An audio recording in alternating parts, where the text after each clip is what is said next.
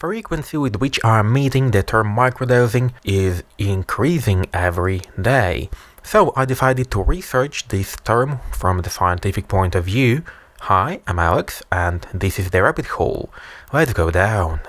Before we begin, I'd like to mention that all of the researches, all of the links to the researches and other materials which were used during production and during this episode will be mentioned in the description of the podcast and also on the website alexandershore.wordpress.com. Feel free to use it. So, and right now, I'd like to begin the episode with the definition of microdosing, and according to the Google Almighty, microdosing is the action or practice of taking or administering very small amounts of a drug in order to test or benefit from its physiological action while minimizing undesirable side effects.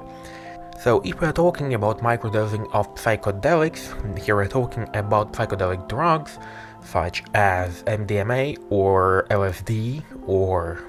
psilocybins, other known as mushrooms, and in that case people are administering small doses, so less doses than the usual amount of the drug, in order to receive different benefits which will be mentioned later, but in order to receive benefits which increase their desire, increase them wanting to socialize, and at the same time in decreasing the undesirable side effects such as withdrawal syndrome and so on. So first of all, who is microdosing and why is it so popular with every single day? So microdosing, according to the research found on the internet, in which were engaged 2,347 participants, 59% of them were known with the concept of the microdosing, and 17% were engaged before or at the same time they were engaged while having asked the questions about microdosing. And in the group of 17%, the mean age was 35 years, and the age of people who were microdosing varied from 18 till 99 years old. And continuing with the statistical analysis, the people who are engaged in the microdosing are people who are retired and people who are from the tech industry. So essentially, tech companies and retired people. These people who are engaged into the practice have high school diploma or higher, so high school diploma, associate and or bachelor degree in the most. Their yearly salary is less than $50,000 per year, and if we're talking about which drugs they were microdosing, 48% it was LSD, 26% were psilocybin, and 11% it was MDMA. And continuing with the first research which aimed on the subjective effects of the microdosing, the improvements in the somatic condition, which were shown by the people who were microdosing, showed as improvement in depression, so they were less depressed, 56 till 77% of people. Improvements in anxiety, 40 to 61%, memory increased, 30 to 43%, increased attention and focus, 44 to 66% of recipients. Increased social ability, 60 to 70%. Also, when people were asked why they were using microdosing and why they were engaging into this practice, it was for self-management for mental health issues, improving psychosocial well-being and enhancing cognitive performance. And a little bit later we will review the research which aimed on showing the true potential of microdosing and showing the objective effects of microdosing, because the increased memory, I can spoiler alert, but increased memory was not the fact proven by science, because the memory was actually decreased in people who were microdosing in the double-blind placebo-controlled research. But anyway, if we're talking about effects of microdosing, one of the researchers aimed for the psilocybins. They were providing people with double-blind and placebo-controlled trials, so randomly they were providing people with 0.5 grams of psilocybins, and they were writing the noticeable subjective effects. They were also entering the results of the EEG. And if we're talking about EEG, it was altered EEG rhythms without evidence to support subjective effects. And also they were testing for creativity and cognitive functions. For that purpose, they used quite a lot of the questionnaires, such as Big Five inventory, state rate anxiety inventory, short suggestibility scale, positive and negative affect schedule, and so on. The list is pretty big, so you can find it in the second link, which will be left in the description of the episode. So the people were asked about positive emotions, negative emotions, anxiety, attention, absorption, creativity, perception, problem-solving abilities, empathy, memory, energy level, sleep, sociability, spirituality, openness to new experiences, connectedness, and use of the psychoactive substances before. So if we're talking about effects of the mushrooms, they were testing binocular reveille, so visual perception, backward masking, so cautious visual perception, trial making test, so attention and coordination, go no go, so inhibitory control, and attentional blink, so attention, and the Stroop test, which was inhibition. And if we're talking about the results of this placebo-controlled trial, which I actually like very much because it is placebo-controlled and also double-blind at the same time, and if I am not mistaken, it's a research from the Nature, so it's a very, very good scientific journal. But anyway, the results of the self-reported for creativity was such as in the WK test for originality and lesser elaboration was in psilocybin group, so this test is for divergent thinking, less for AUT originality test, also for divergent thinking, was for the psilocybin group, and more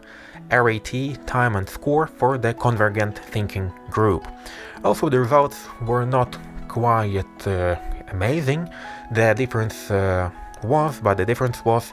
not quite big. Also, in the perception and cognition, increased the lag time in the psilocybin group, so essentially it took more time for people to take an action when it was needed. Also in the psilocybin group, they were slower generally, and it was more errors in this group as well. If we're talking about electroencephalogram or EEG and physical activity, which were tracked using Fitbit bracelets, EEG showed that local and global deviant is higher for the psilocybin group,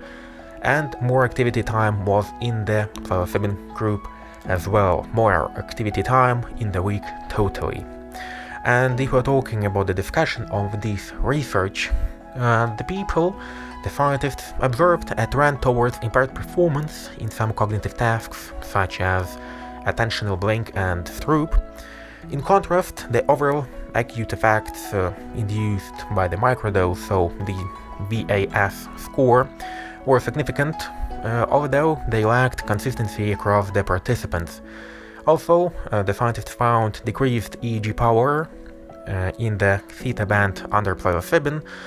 which is consistent with the broadband spectral power reduction reported for higher doses. So, as we can result from the discussion point in this research, there is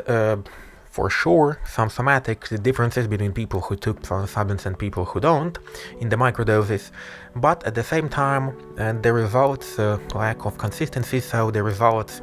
are not the same for every single person who were taking or not taking the discrete drug. Also, if we're talking about benefits of microdosing which were self-reported is the problem because it's not objective, obviously, and also people subjectively may suppose that they are more creative, while at the same time it is only depending on their perception of the world, and perception of the world under psilocybin or microdoses of LSD is also a little bit under question mark. So the self-reported results for the microdose of microdosers of 278 microdosers, which were taken from the research number 3, 26.6% reported improved mood, 14.8% improved focus, 10.5% improved energy, and 12.9% reported increased creativity. Also, the research number 6, which was actually the Reddit analysis, and this research have concluded that people are microdosing for cognitive and creative enhancement, for reduction of depression and anxiety, for enhancement of self-insight and mindfulness, for improved mood and attitude toward life, improved habits and health behaviors, improved social interactions and interpersonal connections, and also for heightened sensation and perception. So the reasons why people are microdosing are lots of good ones, but essentially clinical trials, the same clinical trials which you have right now, because the oldest clinical trial about microdosing which I have found is 2019 only, so that's not so long ago, a little bit before the COVID, and so these researchers are pretty young, let's name it so, and the thing is that for now the subject isn't researched very much, so people could be taking all of it for lots of different purposes, but whether it's working the way they want it, it's a big question. But for now we know the reasons why people are quitting microdosing, and in most cases, in two researches, it was 24 and 29.5% for illegality of the substances, so it's because of the substances were illegal in their country. 22% supposed that it's difficult to obtain drugs and that's why they have quitted microdosing. 18% have experienced physiological discomfort and so decided to stop. 6.7% has experienced increased anxiety and 7.5% impaired energy.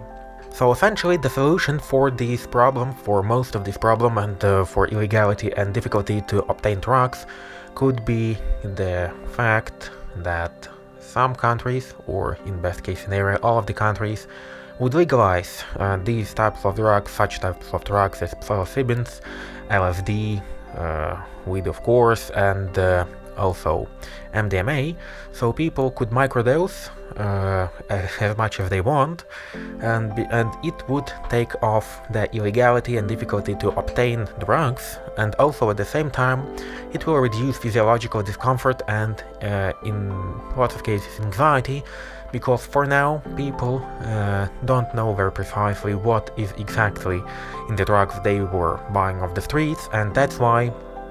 in lots of cases the anxiety is because of the second component of the drug, which is in the primarily drug, and physiological discomfort also may be because of that, or because of the fact, the same as anxiety, because of the fact that people don't know what is in their drug bought on the street. Also, I have used my position to ask the psychiatrist opinion on microdosing, and the psychiatrist's opinion was more to the negative side, and that despite decreased risk of side effects and effects of decreasing such conditions as depression for some people, there is a well-known risk of addiction and withdrawal syndrome, and the most importantly, the risk of psychosis, and the risk that these drugs, such as psilocybins, MDMA or LSD, will interact with other drugs if we're talking about psychiatry patients with the clinically clinically known depression, and it may cause the psychosis risks even in the low doses. And especially these risks are much more higher in the people who already have symptoms of depression, anxiety, and, for example, personality disorders. And also same can be applied not only to the illegal street drugs, but also to absolutely legal factory drugs like, for example, Adderall, Ritalin, and modafinil, and etc. So essentially the drugs which are used to enhance the performance of the people and which are widely used by students all around the globe. So that's why she didn't recommend it, such an experience, and also the lack of quality researches available right now for doctors and for the scientific community still raises the questions about whether the microdosing is actually a good thing or a bad thing. But fun fact is that respondents who reported having tried the classic psychedelic at least once in their lifetime statistically have shown better health, have shown less risk of being overweight comparing to the normal weight, and also have shown better heart health. But that's only as a statistical analysis, the same as increased in the ecological friendly products and autism. The famous 2 graphs that shown that increased diagnosing in children with autism, and at the same time the increasing of production of eco-friendly production. Also, if we're talking about the microdosing, focus of future researches will be on multiple microdosing admissions and on cognitive parameters. So essentially, what scientists would like to know, first of all, whether microdosing actually works, because for now I have found only 2 clinical trials about the microdosing itself, with more or less adequately described results. The thing which worries people, which worries scientists, and which worries doctors, and especially the psychiatrist I was talking about, and psychiatrist I was talking to, is that people are very often using multiple microdosing admissions. So essentially they are microdosing not only LSD but also MDMA or psilocybins at the same time. So that actually raises the questions about safety, that raises the questions about this being effective, and whether it can lead to some psychiatric or other disorders and admissions to for example, to the psychiatric hospital because of it. So unfortunately, the results which we're taking from analyzing subreddits about microdosing is pretty interesting, but at the same time they don't show any valuable for science results, because people are describing their subjective feelings and it may be objectively not so, because, for example, person under heroin may suppose that he's much smarter than without the heroin dosage, but objectively it will be quite the opposite. So that's why these researches are needed. These researches will be done,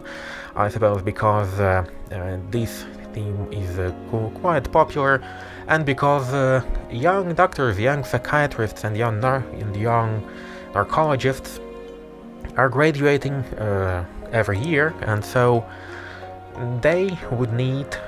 some reference to recommend or not to recommend such type of experience. Anyway, the personal experience of the people who were trying microdosing is such as increased mood, is such as a little bit better with the depression, but also the same as with everything, it was dependent on the dosage, it was dependent on the people they are with, because objectively speaking, if we would place these people into the company they prefer, it maybe will show the same results. But anyway, my opinion on the microdosing is more positive than negative. Of course, it's dependent on the person's own health and whether the person would like to microdose or not, but I personally suppose that microdosing is quite an interesting practice, and if it helps, then maybe it's a good thing to try it from time to time. But for sure, I am against using microdosing every single day on a daily basis, just the same as for example, therapy against depression. But anyway, as you could have understand, some reports show increased performance, but still microdosages are very vaguely researched. So risks and real proven benefits remain for the most part unknown. So try it if you'd like it, do not try it if you don't feel like it, but I'm Alex, and I see you next time.